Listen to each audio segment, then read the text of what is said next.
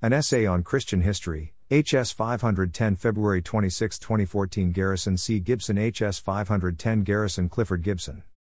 February 26, 2014. Part 1, The Ancient Era, The Beginning of the Church. Karl Bloch The Sermon on the Mount, 1850. Historians generally classify early Christianity as existing from the life of the Lord to the Council of Nicaea in 325 AD. From then until 476 and the fall of the Western Roman Empire is called Christianity of late antiquity. Some historians regard late classical antiquity, of civilization, ending about a century later with the death of the last Latin-speaking Eastern Roman Emperor Justinian I, of whom Procopius wrote the famous Secret History. The history of the early Christian Church is divided at the apostolic and post-apostolic transition. John the Apostle was probably the last disciple to pass away, probably about 105 AD, with the new generation bereft of those that knew the Lord as disciples or without apostolic authority such as Paul. The early church fathers would need to consolidate existing written records and pass on standard, truthful doctrine, words and ideas to succeeding generations from the apostles. They would need to secure methods for assemblies of Christians to meet and keep rules canon that would reinforce the true gospel. The Holy Spirit helping draw those that knew apostles such as Polycarp to meaningful positions to coordinate and support the development of faith with new believers first encountering the gospel, the truth would survive vicissitudes of wrong doctrine and persecution. The early Christian church was a community of believers that formed following the Lord and Savior Jesus Christ. The original disciples of the Lord, followed by waves more, took the words and life message of Jesus first to Israel and then the world. The church had a natural root in the Jewish faith from which the disciples and the Lord arose. A natural transition waited for John the Baptist, providing baptism of the Lord in the Christian era of the New Covenant. The Old Covenant and the old way of a relationship with God through justification through laws gave way to a new era of salvation through spiritual renewal with the laws of God written on the hearts and minds of believers. From Jerusalem to Antioch and across the Roman world, the gospel of Jesus Christ was heard. The heathen gods were cast aside as emperors and kings following common perceptions learned the silliness of worshipping idols. Rulers like Constantine and 400 years later Charles the Great believed the word of God. Reactionary politicians and sects were sometimes violent and commanded onerous purges, persecutions or pogroms of believers who eventually would return in greater number. Jesus was himself the high priest administering to his early church for 40 days following his resurrection and prior to his ascension. The church grew strong during that time. Instead of the public falling away after he was crucified alongside two thieves, the faithful increased markedly. At the gathering at Pentecost, when the Holy Spirit arrived and poured out into the faithful assembled together, the future development of the church as an essential component of God's teleology for the people of the world increased. Though the first church existed when the disciples were with the Lord, after the Lord was crucified and when the apostolic age began following Pentecost, over time the familiar problem of Gresham's law would develop, wherein bad money, counterfeit, follows good, with false or erroneous doctrine following. The Apostle Paul experienced the problem of false doctrine and error amidst the early church congregations that he was in touch with, such as at Corinth.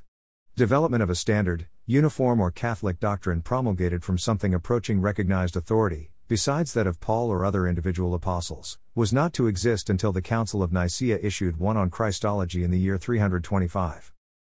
The Third General Council at Ephesus issued a brilliant description of how God emerged with human flesh. The emergence of a state-supported church also emerged at the time in the Eastern Roman Empire, yet for Western Europe the church-state synthesis would form a little differently and later, preponderantly after the fall of the Western Roman Empire. Prior to that, a heretical version of Christianity was often promulgated by Arian bishops among Goths, Vandals and so forth, bringing harm and conflicting with Orthodox/Catholic Christians then and later. Synthetic doctrine such as that of the Uniate Church combining Catholicism and Orthodoxy would exist until modern times. Monophysite, Nestorians and Monothelites would contentiously assert opinion on Christ as having one or two natures in regard to manhood and godhood. Churches would find some opinions mutually exclusive. Logic, faith and revelation would provide accurate opinion.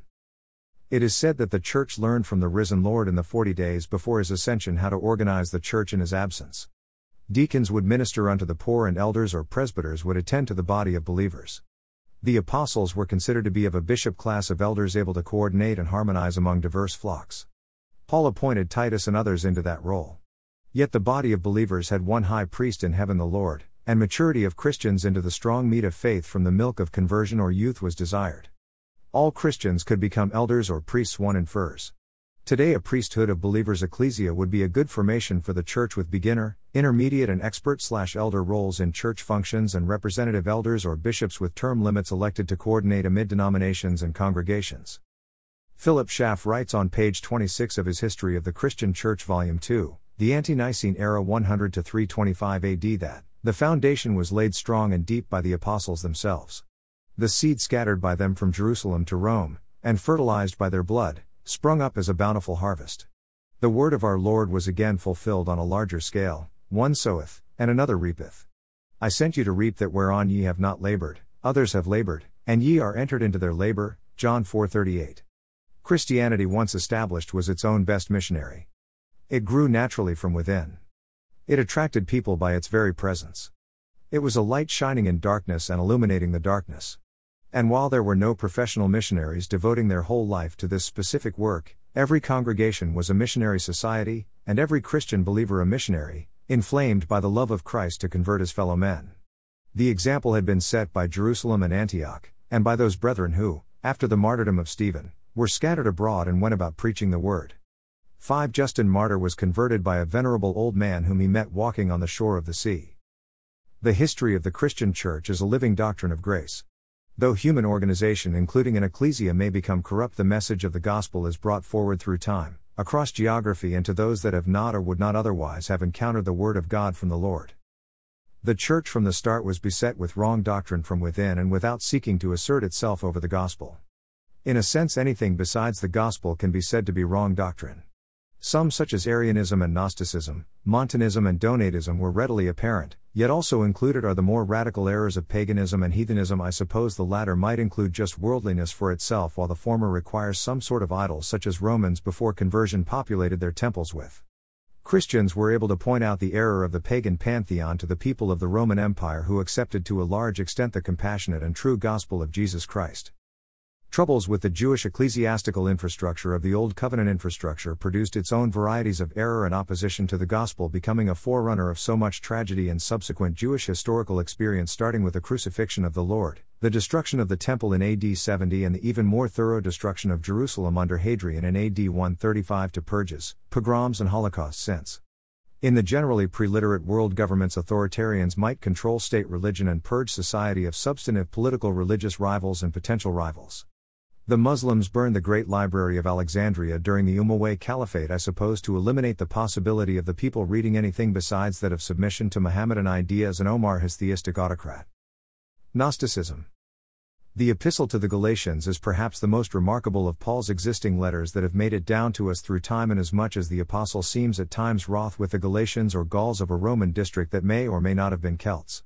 If these churchgoers were actual Gauls, it might be a good idea to change the word galaxy to something else, such as Neurig, in order that we do not seem to encourage a bad end along with the universe in some sort of apocalypse. 3-10 Foolish Galatians, who hath bewitched you, that ye should not obey the truth, before whose eyes Jesus Christ hath been evidently set forth, crucified among you. That may well have been the Gnostic mistake. It does happen that what is wisdom for man is foolishness to God. Philo of Alexandria presented most of the Gnostic metaphysical paradigm before the crucifixion of the Lord in 30 AD. The Apostle John may well have encountered those ideas in followers in Ephesus. It is possible that the Gnostic heretical field of scholarship wasn't terribly well received in Jerusalem either. Exporting the pursuit of the Gnostic topic to Antioch, Ephesus, and elsewhere that religion had a lively public interest and was received with a modicum of tolerance might have been a logical course. Gnosticism in the 1st century may have camouflaged itself within the garb of traditional Judaism better even than Christianity for a time found the Jewish community fertile ground. Gnostics were people thought of as regarding themselves as having deeper metaphysical knowledge of reality than ordinary people. Some claimed that Jesus was actually a Gnostic traveler, a sort of astral projector perhaps to other planes of existence around this universe. It is still a tempting yet silly doctrine, popular on late-night radio shows and perhaps with dope smokers of the USA, along with Bigfoot and extraterrestrials manipulating the Obama administration's homosexual policies. Christian disputes with Gnostics occurred because Gnostics tended to usurp Christian doctrine and insinuate their own. They might believe in dualism such that the material world is evil and was made by an evil demiurge. While some might regard original sin in a fallen universe of thermodynamics instead of eternal spiritual perfection as another way of saying that the practical consequences of false belief are substantial. Gnostics tended to deny Jehovah as the true God and the sacrifice of Jesus Christ to overcome sin for those of faith. The emanationist, simplified for Christian practical purposes to let there be light, theories of Gnostics are though coincident with some aspects of logical insight into the nature of the material universe such as the Big Bang, inflation or even a cyclical universe expanding and flowing through a thermodynamic process. Paradoxically, those that believe the universe had no real beginning, just proximal ones such as time equals zero located at a temporal hourglass very small singularity before an oppositely sequenced pre-universe shrinking down in scale, share the idea with Christians that all things that exist are ultimately based in the eternal, with temporality being expression of phases within eternity. At this point, physical cosmology research hasn't evolved terribly deeply into physical reality and temporality of a hypothetical multiverse within an eternal context replete with conservation of energy and ordination by God. Paul, as a student of Gamaliel, might have been somewhat learned himself in Jewish mysticism. The contemporary of Jesus Christ, Philo of Alexandria, was marginally mainstream and perhaps not unknown to Jewish theology training centers. By the time of the 3rd century, Plotinus, a famous student of Ammonius Saccas, developed a beautiful, logically satisfying, mystic, theologically simplified cosmology that is similar in many respects to contemporary cosmological paradigms, including origin from a singularity or one, En Sof the ineffable infinite, with universal and broken form theories acceptable to Plato and quantum mechanics. It is a bit of a paradox that the mysterious, spiritual Kabbalah shares with Mohammedanism the term for spirit Ka that the Egyptians used, as well as Ba or shelter. Hence one gets the spirit house or Kaaba such as at Mecca, and the Kabbalah going even further in honor of a transcending spirit. The spirit house of Mecca existed long before Muhammad's syncretistic enterprise. The danger of simply becoming intellectually lost as an individual self standing within the created material world is a danger that Lucifer succumbed to. Since everything exists and one may reason within the given steady state field or any existing alternate spiritual field, there is a temptation for the ego to alienate itself from the transcendent God and the opportunity to renormalize from sin in the contingent field of being and try to exist forever as a contingent being, or even a nearly omnipotent contingent being without God, imbued with a false consciousness denying his existence. That effort is in disregard to the actual facts of being, that God is all in all and the Son is the sole way to renormalize the estranged by sin relationship. A generic Immansionist paradigm for cosmological origin of quanta of any type from a state of being void and without form requires some emanation of virtual quanta or proto-particles / strings / membranes etc. from an existing field containing or heteronymous with the void. Math isn't theoretically of much help in describing the non-dimensional infinite, indivisible field that emanates with quantum uncertainty, perhaps on occasion into a void. Mathematics represents some form of coordinate system, even a theoretical one with scalable dimensions. Without coordinates or quanta, it would be challenging to use math references for describing one infinite field with no extension and all possible dimensions unactualized prior to emanation from superpositions decohered into forms in a virgin formless void. Theological contemplation might be easier, although it's better and simpler to recognize Jesus Christ as the only way to understand God, containing / promulgating the one field engendering any potential or actual universe. Ultimately, Plotinus' paradigm is mostly a horseshoe-toss description of the theosophical state of the cosmos without modern technical terms. I do not believe that Plotinus provided Christian information about how to be saved from the fallen realm of materially imperfect forms and original sin implicit in the temporal world. I haven't made a complete inspection of the collected works of Plotinus, though. It's difficult to have a very good opinion without being a scholar of Neoplatonism. Living a couple centuries after the Lord, he may have felt that wasn't his role. The age was philosophically confused enough, and just the canonized Bible, such as the Muratorian fragment provided, was a plain and accurate guide to eternity. General parameters of development and ossification of ecclesia and episcopo. In writing of a history of the Christian Church in the ancient era after the end of the Apostolic era and before the start of the Middle Ages, one ought to determine where the word church arose and what it meant. Because of the Third Goth invasions of Asia Minor at the end of the classical era of history associated with the fall of the Western Roman Empire, many Greek words were brought into Germanic languages, including. In Greek, the original term for Christian assemblies was kappa kappa lambda eta sigma alpha, or ecclesia and ecclesia. Arising from the Greek word referring to city-state assemblies that only citizens could participate in, ecclesia was also used by Christians to refer to their own assemblies. Ceres is the proximal Old English forerunner of the English word church via a Greek into German etymological path. A congregation of the Lord was kappa kappa lambda eta sigma alpha kappa upsilon rho iota alpha kappa ecclesia kuriake. That made it into West German as kira kaphram kappa upsilon rho iota alpha kappa kuriake. The word for Lord was kappa rho iota omicron sigma kurios. Old English derived ceres from Kirica, and thus church emerged. An assembly of people who are believers that Jesus Christ is Lord is the church. Cf http://www.edamonline.com/index.php. Term equals church. http://n.wikipedia.org/wiki/Christian_church. The development of social organization around Jesus to spread the good news followed his instruction in Mark 16:15, and he said unto them, Go ye into all the world, and preach the gospel to every creature. This leaves open the possibility of preaching the gospel one day to extraterrestrials, I suppose. Development of the Christian church in many respects occurs within a contemporary historical tapestry of change and social development. Empires arise and civilizations fall. The proliferation of Christian faith and the establishment of churches and communities transcend borders and governments. In fact, the establishment of the church itself creates a form of government itself in the evolution of the episcopo or bishops and the ecclesia or assembly that becomes a church structure prevalent within an episcopal organizational patrimony. Even before the end of the 1st century, Clement of Rome wrote epistles to other churches as an authority. One asks why the egalitarianism of early Christianity changed during the 2nd century largely to an episcopal structure as the apostolic era faded away. The answer is twofold. 1. There was a need to establish a Catholic or standard doctrine amidst the diverse assemblies, and secondly, human social organization tend to organize hierarchically to reflect authority. The churches of North Africa, the Near East and Asia Minor developed regional authorities or bishops, with some more influential than others. Initially, the churches of Antioch, Jerusalem and Rome were regarded more or less equally as centers of authority.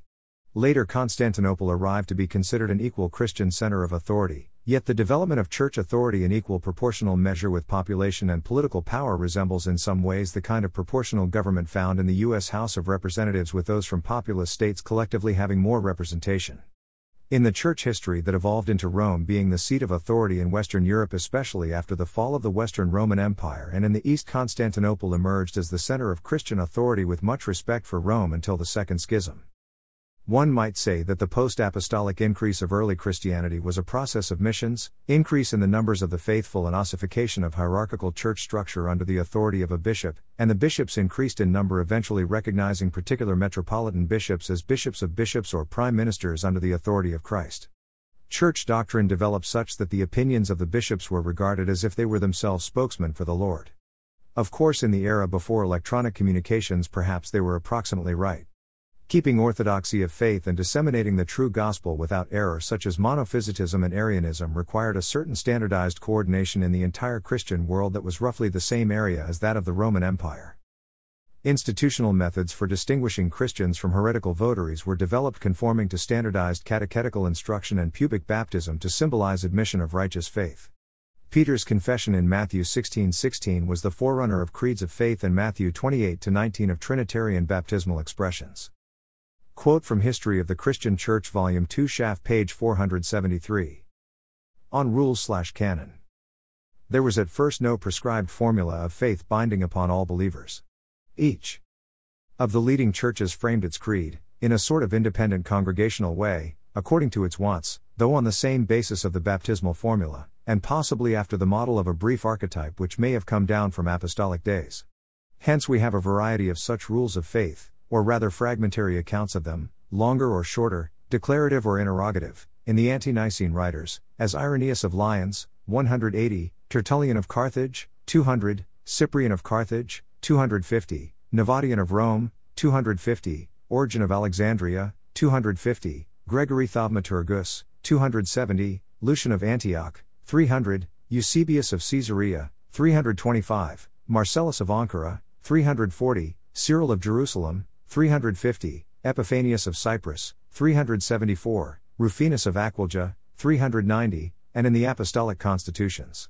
Yet with all the differences in form and extent there is a substantial agreement, so that Tertullian could say that the Regula Fidei was una omnino, sola immobilis et irreformabilis.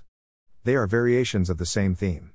We may refer for illustration of the variety and unity to the numerous Orthodox and Congregational creeds of the Puritan churches in New England, which are based upon the Westminster Standards. The Oriental forms are generally longer, more variable and metaphysical, than the Western, and include a number of dogmatic terms against heretical doctrines which abounded in the East. They were all replaced at last by the Nicene Creed, 325, 381, and 451, which was clothed with the authority of oecumenical councils and remains to this day the fundamental creed of the Greek Church. Strictly speaking, it is the only oecumenical creed of Christendom, having been adopted also in the West, though with a clause, filioque, which has become a wall of division. We shall return to it in the next volume. The Western forms, North African, Gallican, Italian, are shorter and simpler, have less variety, and show a more uniform type. They were all merged into the Roman symbol, which became and remains to this day the fundamental creed of the Latin Church and her daughters. This Roman symbol is known more particularly under the honored name of the Apostles' Creed. For a long time it was believed, and is still believed by many in the Roman Church, to be the product of the apostles who prepared it as a summary of their teaching before parting from Jerusalem, each contributing one of the 12 articles by higher inspiration. This tradition, which took its rise in the 4th century, is set aside by the variations of the Ante-Nicene creeds and of the Apostles' Creed itself. Had the apostles composed such a document, it would have been scrupulously handed down without alteration. The creed which bears this name is undoubtedly a gradual growth. We have it in two forms. The earlier form, as found in old manuscripts, is much shorter and may possibly go back to the 3rd or even the 2nd century. It was probably imported from the East, or grew in Rome, and is substantially identical with the Greek creed of Marcellus of Ankara, about 340, inserted in his letter to Pope Julius I. To prove his orthodoxy, and with that contained in the Psalter of King Athelstan. Greek was the ruling language of the Roman Church and literature down to the 3rd century. The longer form of the Roman symbol, or the present received text, does not appear before the 6th or 7th century. It has several important clauses which were wanting in the former, as he descended into Hades, the predicate Catholic after Ecclesiam, the communion of saints, and the life everlasting. These additions were gathered from the provincial versions, Gallican and North African, and incorporated into the older form. The Apostles' Creed then, in its present shape, is post-apostolic, but, in its contents and spirit, truly apostolic. It embodies the faith of the Ante-Nicene Church, and is the product of a secondary inspiration, like the Gloria in Excelsis and the Te Deum, which embody the devotions of the same age, and which likewise cannot be traced to an individual author or authors. It follows the historical order of revelation of the Triune God, Father, Son, and Holy Spirit, beginning with the creation and ending with the resurrection and life eternal. It clusters around Christ as the central article of our faith. It sets forth living facts, not abstract dogmas, and speaks in the language of the people, not of the theological school. It confines itself to the fundamental truths, is simple, brief, and yet comprehensive, and admirably adapted for catechetical and liturgical use. It still forms a living bond of union between the different ages and branches of Orthodox Christendom, however widely they differ from each other, and can never be superseded by longer and fuller creeds, however necessary these are in their place. It has the authority of antiquity and the dew of perennial youth, beyond any other document of post-apostolic times. It is the only strictly oecumenical creed of the West, as the Nicene Creed is the only oecumenical creed of the East. It is the creed of creeds, as the Lord's Prayer is the prayer of prayers. Schaffer writes in Volume 2 of the History of the Christian Church, the Ante-Nicene age copiously of the establishment of synods and councils promulgating rules for conduct of the Church. Following is an example of rules subsequent to the Diocletian persecution. The quotation provides a sense of the historical establishment of clerical infrastructure and rules illustrating the way the Church moved toward establishment and an imperial role shared with governments, as well as rules and permanent roles for clergy and laity. In the pervasively pre-literate social era that was inevitable as such organizations sought to keep doctrinal accuracy among the millions.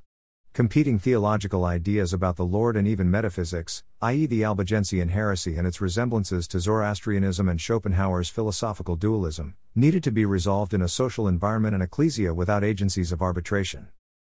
Human social organizations sadly become phenomena for themselves, perpetuated by their own inertia with resistance to be ethically introspective. Perhaps Christians do better than most organizations at ethical governance, yet the Inquisition evolved as well as the persecution of the Waldenses with a faith as simple as Francis of Assisi. One might freely substitute CEOs of various corporations, non-profits and government bureaucracies interchangeable without significant decline in organizational performance in many circumstances. Corruption occurs too, and with the ossification the ethics and egalitarianism of the Lord's way may be obscured. Quote from Schaeffer's History of the Christian Church Volume 2 page 172. 55. The Councils of Elvira, Arles, and Ankara. Among the ante-Nicene synods some were occasioned by the Montanist controversy.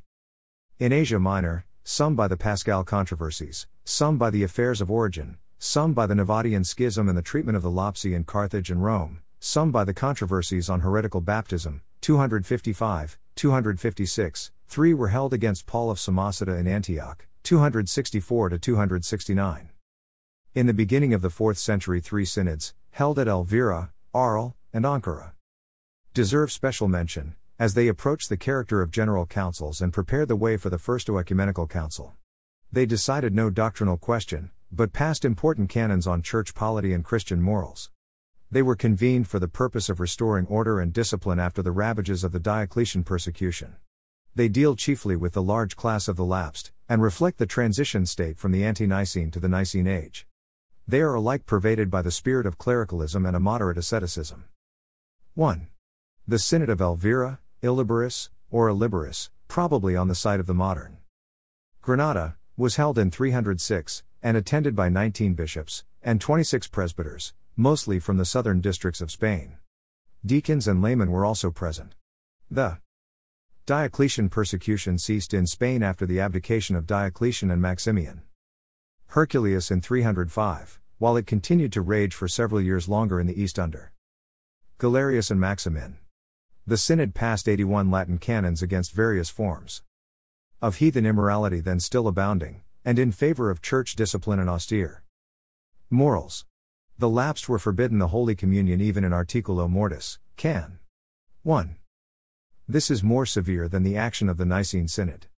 The 36th canon prohibits the admission of sacred pictures on the walls of the church buildings, and has often been quoted by Protestants as an argument against image worship as idolatrous, while Roman Catholic writers explain it either as a prohibition of representations of the deity only, or as a prudential measure against heathen desecration of holy things. Otherwise, the synod is thoroughly Catholic in spirit and tone. Another characteristic feature is the severity against the Jews who were numerous in Spain. Christians are forbidden to marry Jews. When the gospel became expressed in ritual after the time of the Lord and following the apostolic age, the conservation of the truth of the message and ways to propagate it evolved together. Ecclesiastical growth and standardized hierarchical rankings increased amidst occasional persecutions alternated between toleration and cooperative support from political leaders. Encounters and conflicts with rival religions, schismatics and heretics, even ultra-purist Montanus were phenomenal complexities of a vast new truth permeating the social consciousness of the civilized world. Standardized means of worship and expressions of faith developed. Rules for treating sinners, lapsed members and categories of sin and repentance arose. In some respects, ritual competed with the direct relation to Jesus Christ for individuals and even congregations, yet it was an era before modern communications and life was harsh.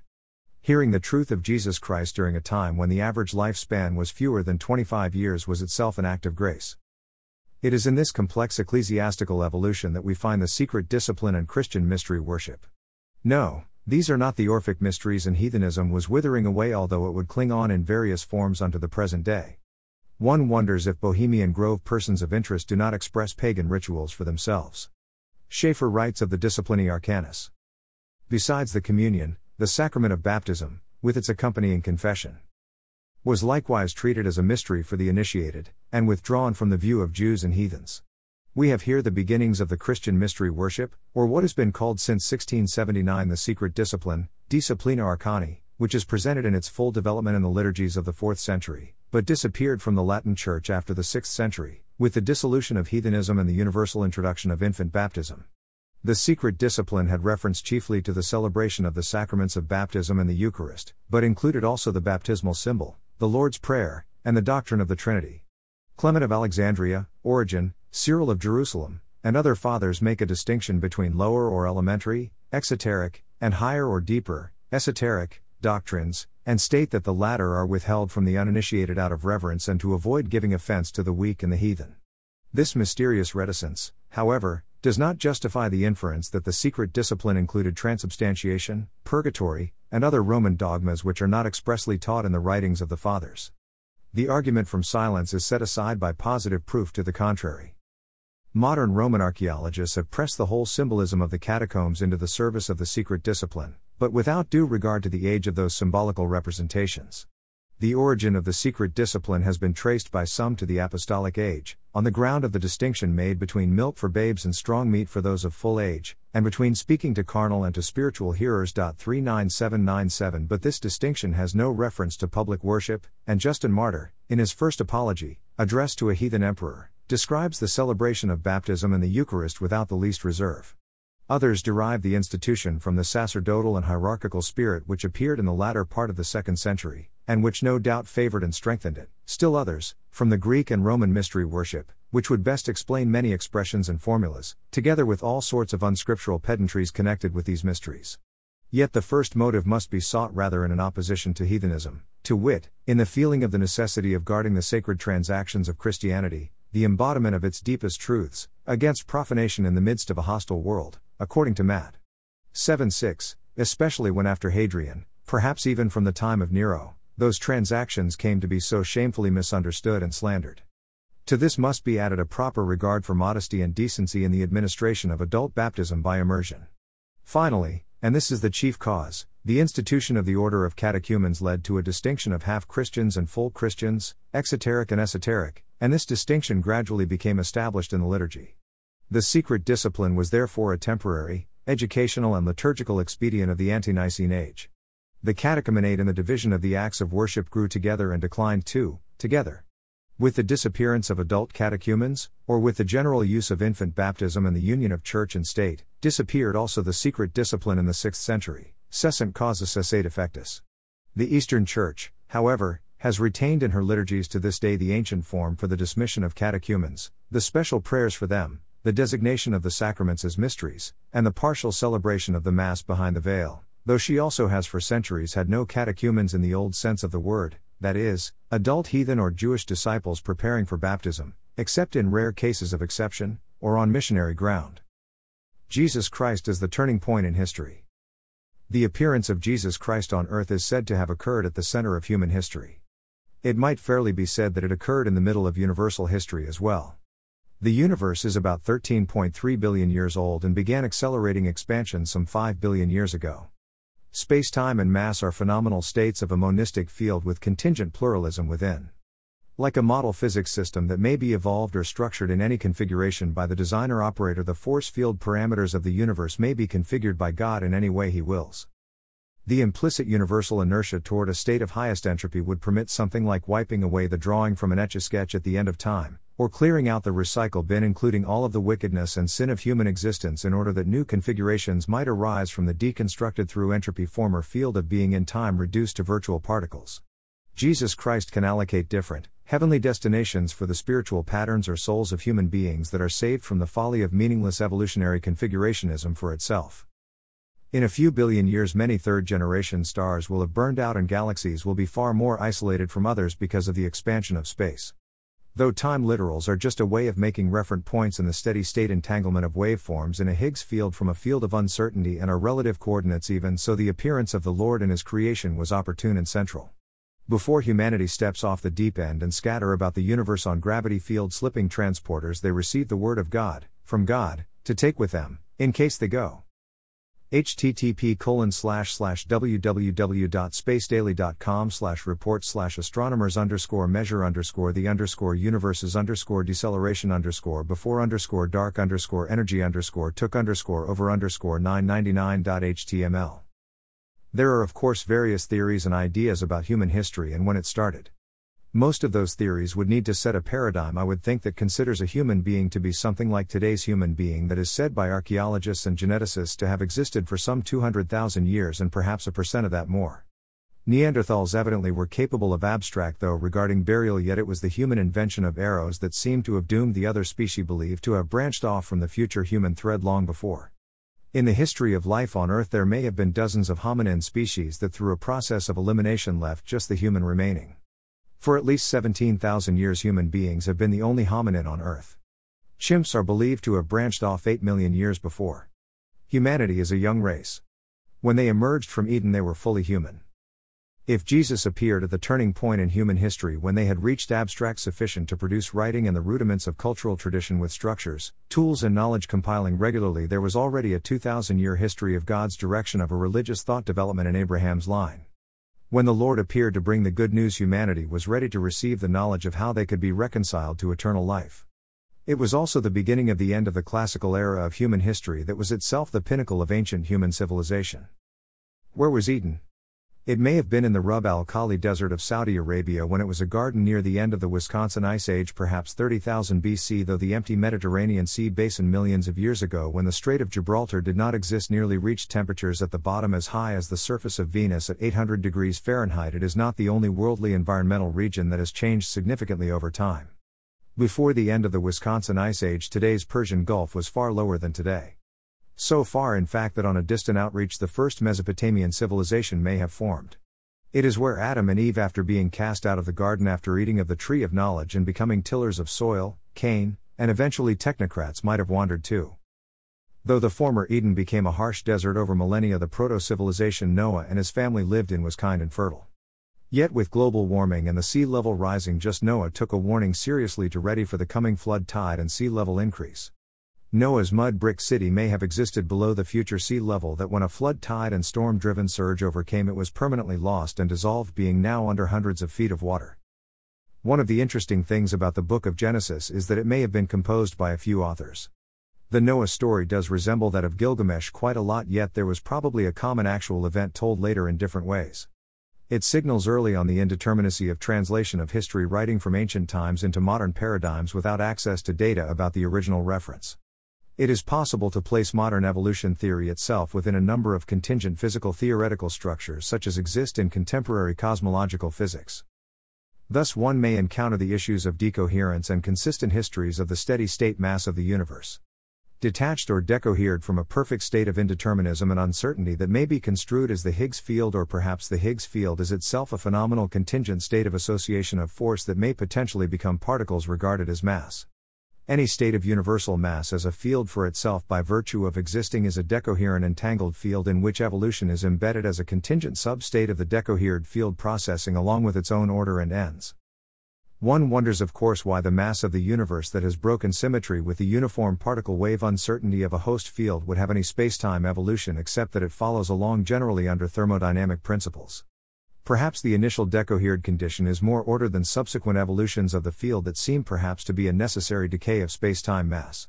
Adam and Eve initially were not evidently subject to the decay of the spacetime field and thus may have been not only metaphors for the advance of human beings into a state of incipient readiness to develop a proto-civilization circa 20,000 BC, give or take a few millennia, but they may also have been actual beings phase changed from a non-temporal environment into the temporal.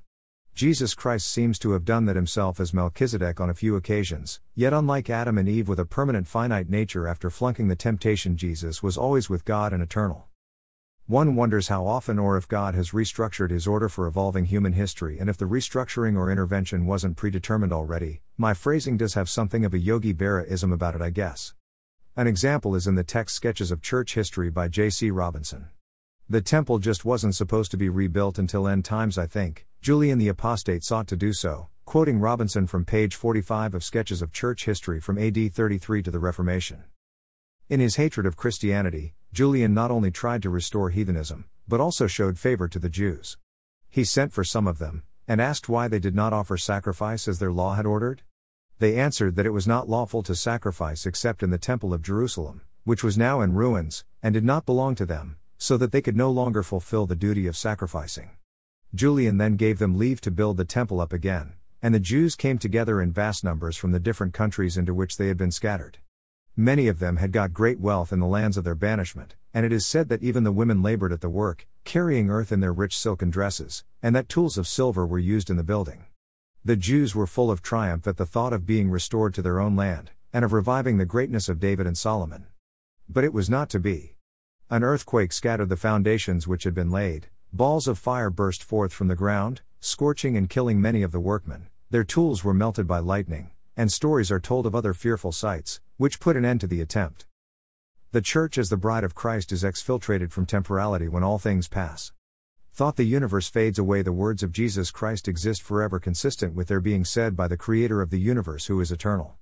How the non-temporal enters into the line of temporal history that is a solid-state universe with an evolving consistent histories paradigm, so that the mass of the universe has a steady state and isn't too chaotic at the level of fundamental physics, is one of the fundamental challenges for contemporary intellectuals if not for persons of deep faith. The Church is the form that the Lord chose to save those of faith through the passing of time in the course of human history. That brings up the point of why the Lord chose to create human life and save any one of it from their lost condition of imperfection or broken forms. I will write a little on what I can infer about the divine mechanics of the circumstance, especially regarding cosmology. God is omniscient, so he foreknows everything and creates all possible things, including universes. Because God is eternal and spatially free from size scale as well, the extension of every possible universe into every possible form exploits time as well as space within its multidimensional configuration. God, in creating all things, creates intelligence for his beings existing independently and thinking for themselves, though with finite capacity. A universe with just dumb animals might more interesting than one with inanimate mass from the divine point of view. Who can say? God may have created super-intellectual beings in the process of creating all forms of beings, and some of those went wrong morally speaking. Are less than omniscient beings simpler to instruct in moral and intelligent rules compatible with rational existence? Would God create all possible grades of intellect in order to create all things? In multiverse theory, one version has every possible universe and form of universe arising into existence through serialized permutations consistent with the dynamics of an evolving field.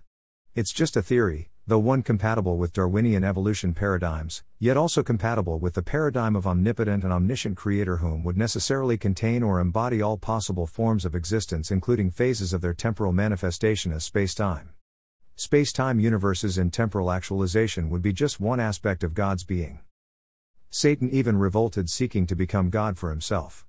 In creating all beings, even such as would create self-defined challenges for God on the way, the evolution of varieties and forms of hominins in various states of being and intellectual capacity was logical.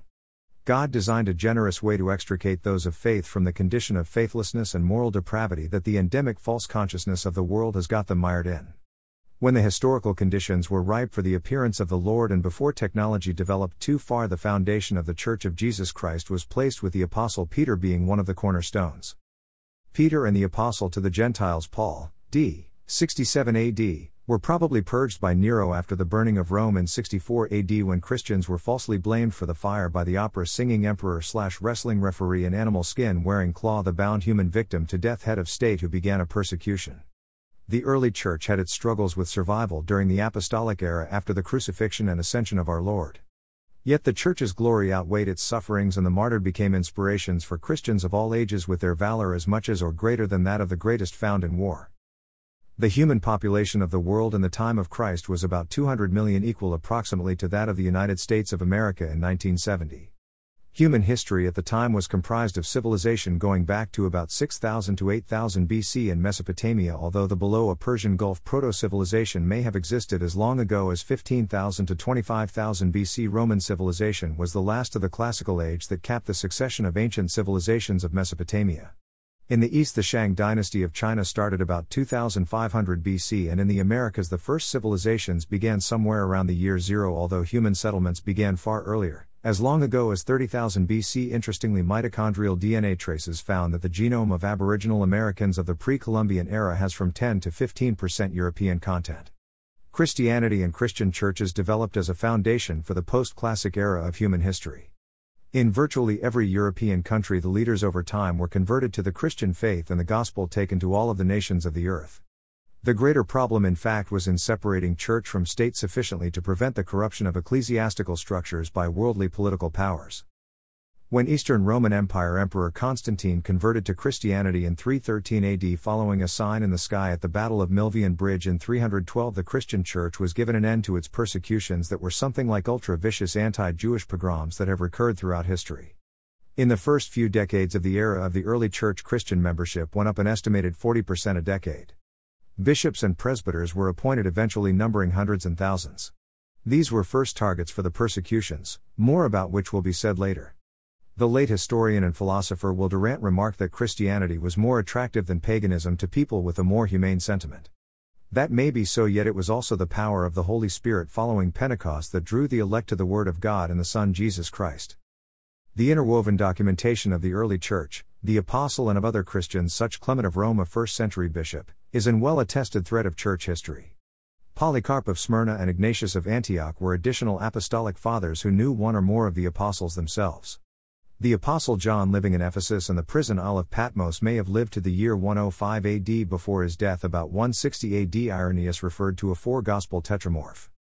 During the period of Roman occupation of Britain that began with the invasion of Julius Caesar, the gospel of Jesus Christ arrived, and the first Christian martyr, a good and plain man named Alban, was beheaded by the Roman authority for sheltering a priest in his home and replacing him even unto arrest during a persecution. The city was commemorated with the name St. Albans. The details of particular Christian churches and Christians comprise a field for lifetime research and scholarly specialization. I shall only outline a few points and fill in details on a little more.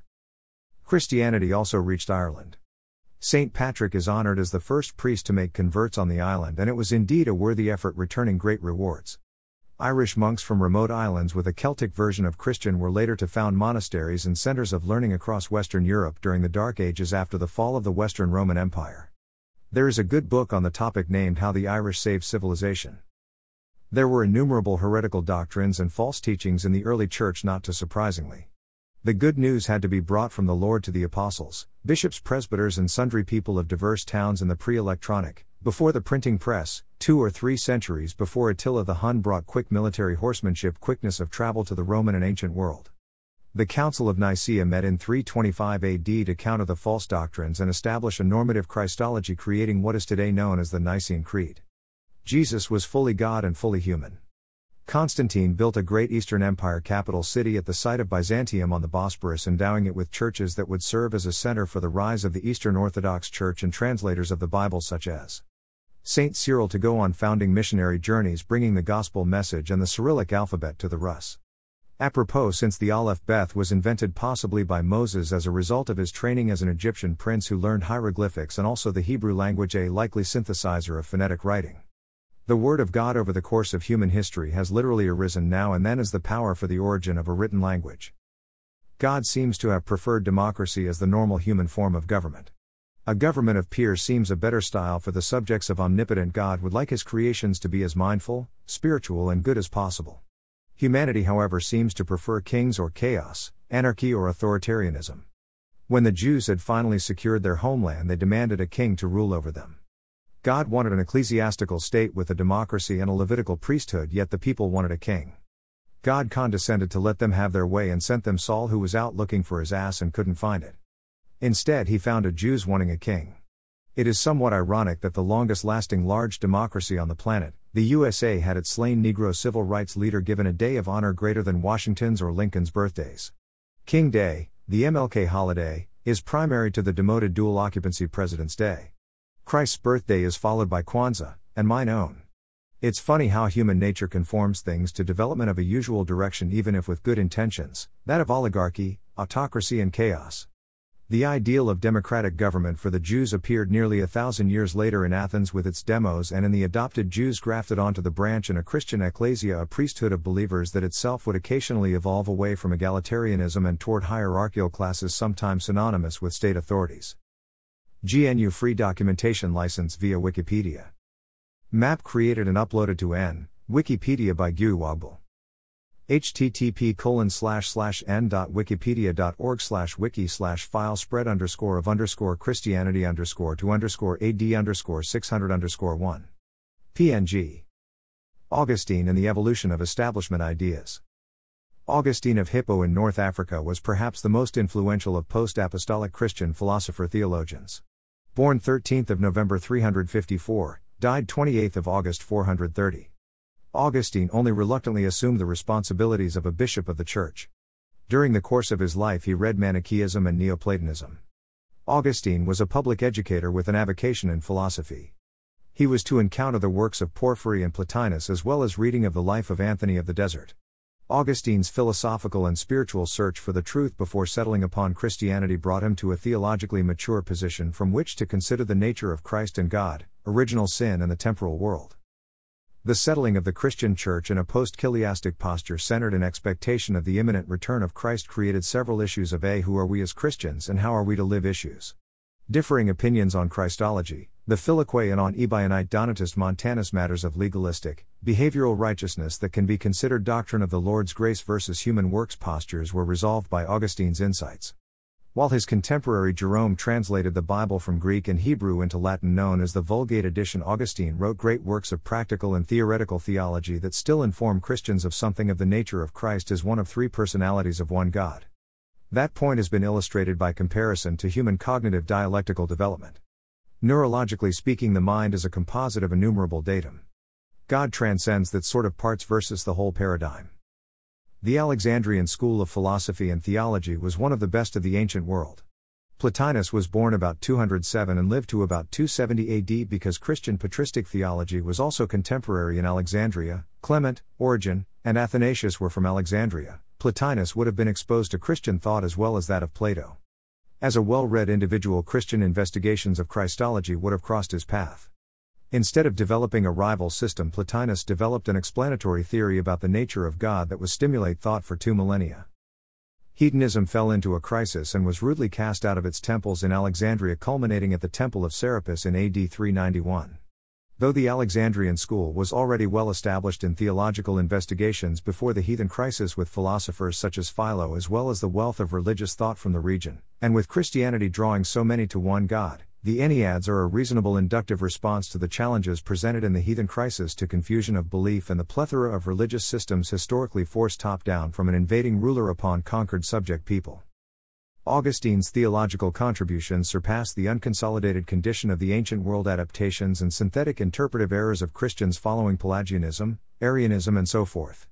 Augustine understood that Jesus was fully God and yet was fully human. That is, God could emerge through the human nature of the Lord, hence the Lord was not subject to original sin. Though Augustine worked on defining what comprised original sin, I think it might be the temporal condition of mankind implicitly within a field of entropy. It's the nature of the criterion. God is eternal, resurrection of the Lord was inevitable. Jesus wasn't limited to the phenomenal field constituency of the temporal universe. The Church is a politically transcendent habitat for humanity. As the Church grew through the 1st, 2nd and 3rd centuries AD, it was alternately tolerated and persecuted by the Roman Empire. Ordinary people found the gospel remarkable. Christianity was realistically the political liberalism of the era, though there were conservative movements such as Montanism within the Church itself. Christianity church doctrines adapting to worldliness and the establishment of a church associated with governing rulers sometimes had its leadership at least nominally usurped by political rulers, presenting many paradoxes to believers viewed retrospectively. Later, as the decadent Roman Empire withered away and fell to energetic Goths, Vandals and other Germanic tribes, the Eastern Empire of Constantine and his heirs in Asia Minor and North Africa were challenged by internal and external corruption, schism, Huns and Osmanli and the Umayyad. The Omar's Caliphate would invade the Iberian Peninsula, stimulating development of military technology on the marches. In some ways, the ancient world experienced its end and a new world began with the rise of Europe and the emergence of Muhammad in the early 7th century. Then a new era known as the Dark Ages arrived, in which were conceived the fundamental political parameters of the modern world.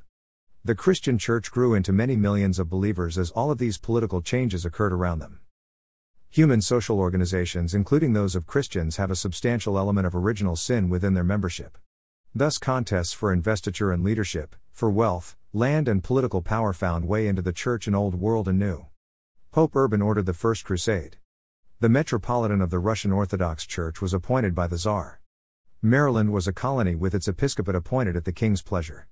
Christianity drifted into an hierarchically ordered ossified structure, fusing with political movements, on occasion entering into what Augustine called the city of man without sufficient thought for the city of God. It is the city of God expressed by Christians in a priesthood of believers that brings the world toward a better direction rather than vice versa. Reform of the Church to an egalitarian priesthood of believers was desirable yet generally unknown. Most people were illiterate and the Bible often written in a foreign language. Authority ecclesiastical structures were inevitable methods necessary to promulgate true doctrine for believers, even as theology evolved in a way comparable to that of philosophy and science. It is said that some Montanists weren't antipathetic to priesthood of believers structure, yet Montanism required a kind of worldly perfection unknown except for a few ascetics in deserts. That would be less than practical approach for general urban assemblies. While the early church had its faults, it did bring the gospel forward through history. It would require a future, technologically advanced time for millions of souls to gather in priesthood of believers paradigms with simple beginner, intermediate and elder ranks. End Times Theory, Eschatology, and Resurrection. Of end times theories and beliefs of the early church I will say little. Augustine was a Chiliast himself, believing in the 1,000-year reign before a second resurrection described in the Revelation chapter 20. It became evident that the Roman Empire was merging toward acceptance of Christianity instead of being in opposition to it, so new interpretations of when a 1,000-year reign would occur were wanted. The various persecutions had given way to an edict of toleration. Schaffer writes on page 527 of History of the Christian Church Volume 2. Christianity, and human life itself, with its countless problems and mysteries, has no meaning without the certainty of a future world of rewards and punishments, for which the present life serves as a preparatory school. Christ represents himself as the resurrection and the life, and promises eternal life to all who believe in him. On his resurrection the church is built, and without it the church could never have come into existence. The resurrection of the body and the life everlasting are among the fundamental articles of the early baptismal creeds. The doctrine of the future life, though last in the logical order of systematic theology, was among the first in the consciousness of the Christians, and an unfailing source of comfort and strength in times of trial and persecution. It stood in close connection with the expectation of the Lord's glorious reappearance. It is the subject of Paul's first epistles, those to the Thessalonians, and is prominently discussed in the 15th chapter of 1 Corinthians. He declares the Christians the most pitiable, because the most deluded and uselessly self-sacrificing, of all men, if their hope in Christ were confined to this life. Schaffer writes on page 532 HCCV.2. We must distinguish, in this mysterious article, what is of faith, and what is private opinion and speculation. The return of Christ to judgment with its eternal rewards and punishment is the center of the eschatological faith of the Church. The judgment is preceded by the general resurrection, and followed by life everlasting. This faith is expressed in the oecumenical creeds. The Apostles' Creed, He shall come to judge the quick and the dead, and I believe in the resurrection of the body and life everlasting. The Nicene Creed, He shall come again, with glory, to judge the quick and the dead, whose kingdom shall have no end. And we look for the resurrection of the dead, and the life of the world to come. The Athanasian Creed, so called, adds to these simple statements a damnatory clause at the beginning, middle, and end, and makes salvation depend on belief in the Orthodox Catholic doctrine of the Trinity and the Incarnation, as therein stated. But that document is of much later origin, and cannot be traced beyond the 6th century. The liturgies which claim apostolic or post-apostolic origin, give devotional expression to the same essential points in the Eucharistic sacrifice. The Clementine liturgy, being mindful, therefore, of his passion and death, and resurrection from the dead, and return into the heavens, and his future second appearing, wherein he is to come with glory and power to judge the quick and the dead, and to recompense to every one according to his works. The liturgy of James, his second glorious and awful appearing, when he shall come with glory to judge the quick and the dead, and render to every one according to his works. The liturgy of Mark, his second terrible and dreadful coming, in which he will come to judge righteously the quick and the dead, and to render to each man according to his works. All that is beyond these revealed and generally received articles must be left free. Schaffer writes in HCCV.2, pps 549-550. Augustine, who himself had formerly entertained chiliastic hopes, framed the new theory which reflected the social change, and was generally accepted. The apocalyptic millennium he understood to be the present reign of Christ in the Catholic Church, and the first resurrection, the translation of the martyrs and saints to heaven, where they participate in Christ's reign. It's interesting to consider some of the Apostle John's Revelation time literals/values and prophetic paradigmata in modern parameters of cosmological understanding inclusive of Einstein's ideas on space-time relativity. In John's time most people, besides some Greeks such as Aristarchus with a theory about the size and shape of Earth, hadn't accurate data on selected mechanics of the solar system or universe. Of course John was writing on divine mechanics rather than material mechanics. It seems at times that John saw into the near and distant future simultaneously without perhaps understanding or venturing to provide metrics of technical details of physics. Perhaps that is a characteristic of prophecy, the receiver of a message doesn't necessarily have full knowledge about everything disclosed. Augustine's chiliastic parameters with the new physics boundaries for the 1,000-year reign of Revelation chapter 20 allow this interpretation. If one accepts Peter's value of a day to God being as 1,000 years, then isn't 1,000 years for God as 365 billion years to mankind, 365 days per God year 10 1,000 man years 10 1,000? If one gives John's 1000 God years the equivalence of 365 billion man-years, then that is about the time of the universe when many stars will have burned out and galaxies drifted so far apart that communication between them becomes impossible because of speed of light limitation. John speaks in chapter 20 of seeing souls of those martyred reigning with Christ during this time. Living Christians would be priests, perhaps as all Christians are theoretically equals as priests in a priesthood of believers. A God millennium without Satan loose would comprise much of the materially useful evolution time paradigm of the thermodynamic steady-state mass that is regarded as the universe. At the end of that time, the end of the age of the Gentiles, Satan would be briefly loosed, subdued, and the final judgment ensue. Then a new earth/steady-state thermodynamically rewound field would be regenerated for those believers saved through by the grace of the Lord. Schaffer writes on Chiliasm HCC v.2 545-548, slightly edited for brevity. The most striking point in the eschatology of the ante-Nicene age is the prominent Chiliasm, or millenarianism, that is the belief of a visible reign of Christ in glory on earth, with the risen saints for 1,000 years, before the general resurrection and judgment. It was indeed not the doctrine of the Church embodied in any creed or form of devotion, but a widely current opinion of distinguished teachers, such as Barnabas, Papias, Justin Martyr, Irenaeus, Tertullian, Methodius, and Lactantius, while Caius, Origen, Dionysius the Great, Eusebius, as afterwards Jerome and Augustine, opposed it. The Jewish Chiliasm rested on a carnal misapprehension of the Messianic kingdom, a literal interpretation of prophetic figures, and an overestimate of the importance of the Jewish people and the Holy City as the center of that kingdom. It was developed shortly before and after Christ in the apocalyptic literature, as the Book of Enoch, the Apocalypse of Baruch, 4th Esdras, the Testaments of the 12 Patriarchs, and the Sibylline books. It was adopted by the heretical sect of the Ebionites, and the Gnostic Cerinthus. The Christian Chiliasm is the Jewish Chiliasm spiritualized and fixed upon the second, instead of the first, coming of Christ. It distinguishes, moreover, two resurrections, one before and another after the millennium, and makes the millennial reign of Christ only a prelude to his eternal reign in heaven, from which it is separated by a short interregnum of Satan. The millennium is expected to come not as the legitimate result of a historical process but as a sudden supernatural revelation. The advocates of this theory appeal to the certain promises of the Lord, but particularly to the hieroglyphic passage of the Apocalypse, which teaches a millennial reign of Christ upon this earth after the first resurrection and before the creation of the new heavens and the new earth.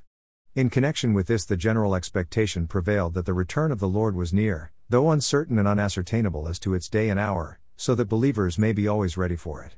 This hope, through the whole age of persecution, was a copious fountain of encouragement and comfort under the pains of that martyrdom which sowed in blood the seed of a bountiful harvest for the Church. Among the apostolic fathers, Barnabas is the first and the only one who expressly teaches a premillennial reign of Christ on earth. He considers the Mosaic history of the creation a type of 6 ages of labor for the world, each lasting 1,000 years, and of a millennium of rest, since with God one day is as 1,000 years. The millennial Sabbath on earth will be followed by an 8th and eternal day in a new world, of which the Lord's Day, called by Barnabas the 8th day, is the type. Papias of Hierapolis, a pious but credulous contemporary of Polycarp, entertained quaint and extravagant notions of the happiness of the millennial reign, for which he appealed to apostolic tradition. He put into the mouth of Christ himself a highly figurative description of the more than tropical fertility of that period, which is preserved and approved by Irenaeus, but sounds very apocryphal. Justin Martyr represents the transition from the Jewish Christian to the Gentile Christian Chiliasm. He speaks repeatedly of the second parousia of Christ in the clouds of heaven, surrounded by the holy angels.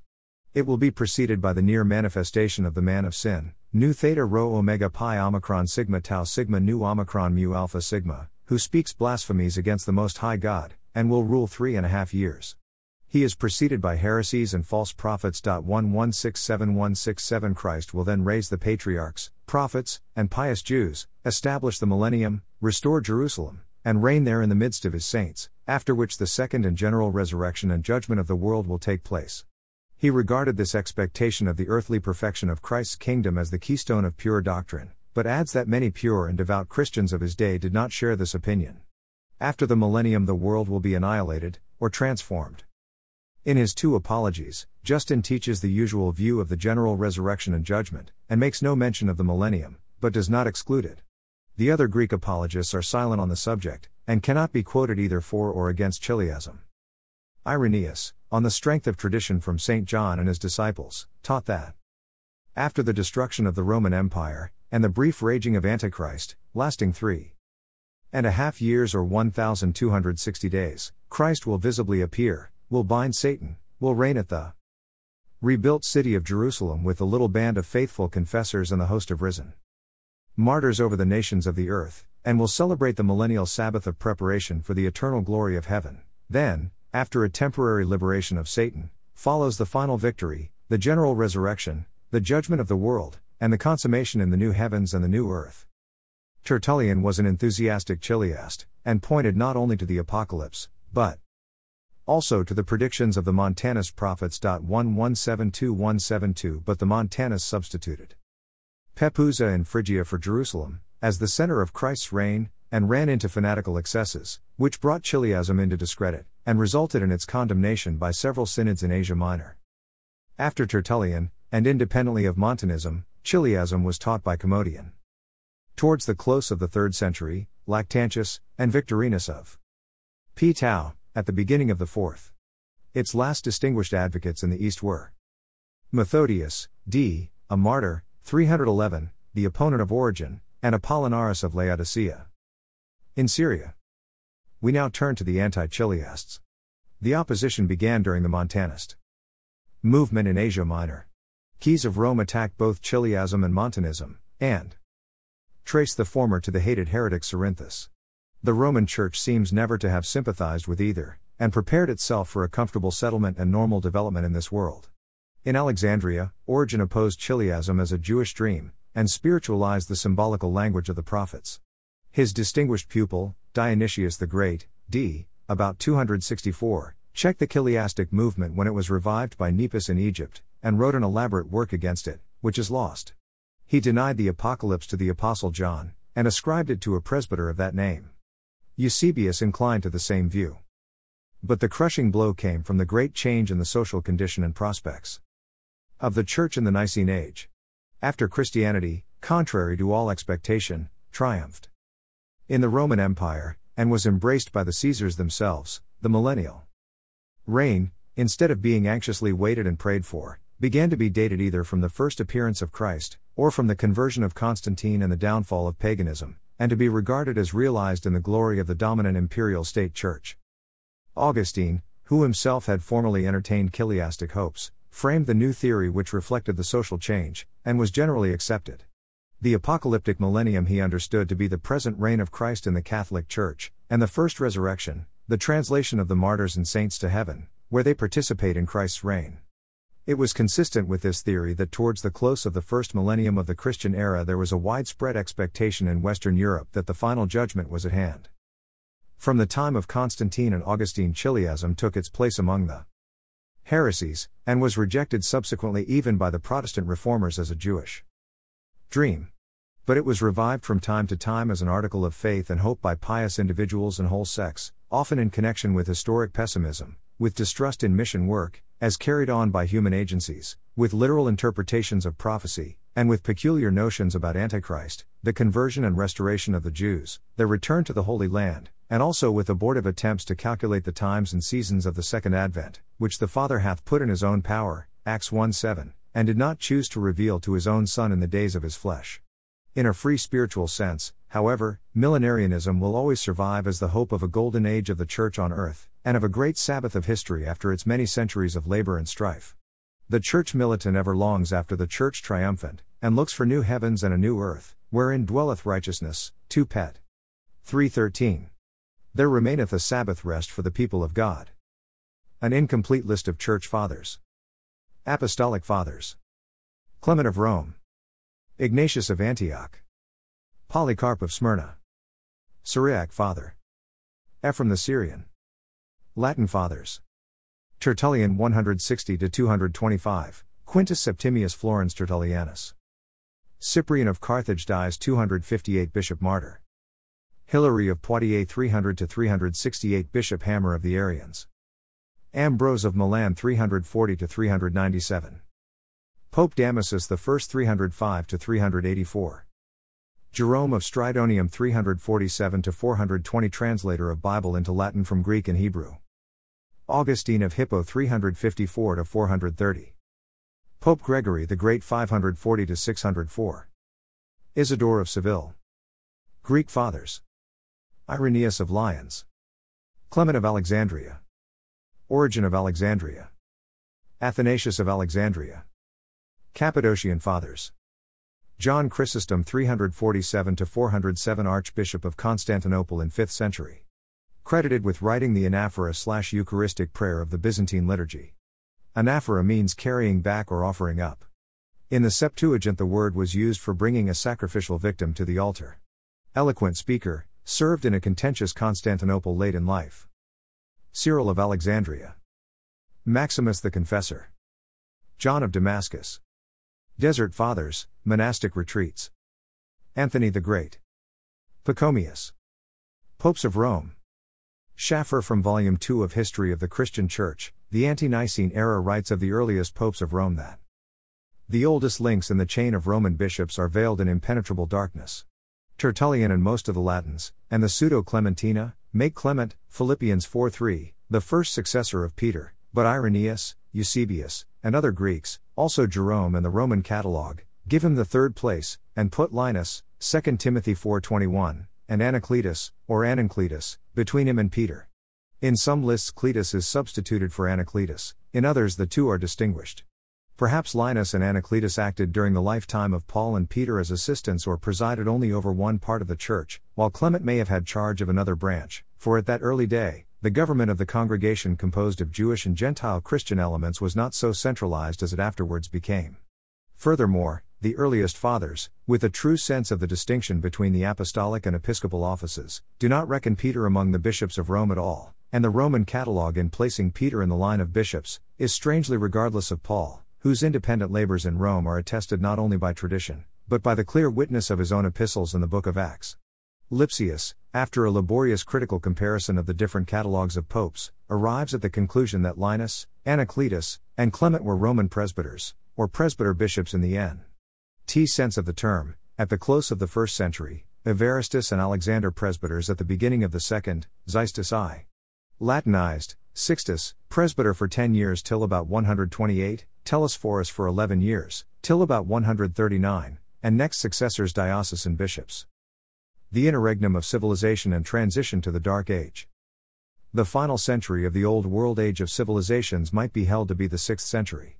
Benedict clears a vestigial sacred heathen grove and founds a monastery at Mount Cassino in 529. The same year Emperor Justinian ordered closure of the philosophy schools, for example the Academy, of Athens. There was a great controversy in Christology with Monophysite and Catholic opinions following the Council of Chalcedon, 451, so far as to precipitate a schism between East and Western branches of the Church. Nestorianism is also a problem for some theologians. The Western Roman Empire has finally fallen in 476 and Western European nations were only slowly developing as local imperial realms. Numerous local, secular wars arise. The Church itself sometimes becomes a partner of powerful rulers in the final century before Islam would sweep across North Africa and begin a theocratic assault on Africa, Europe and Asia Minor for more than 1,000 years. Greek was the lingua franca for the first 5 centuries of the Christian Church. It might be said that entry into the Dark Ages was a period of gestation, turmoil and transition to local languages, and in the West the Latin language, while savage yet nominally Christian kings led marauding armies and formed the trappings of feudal societies.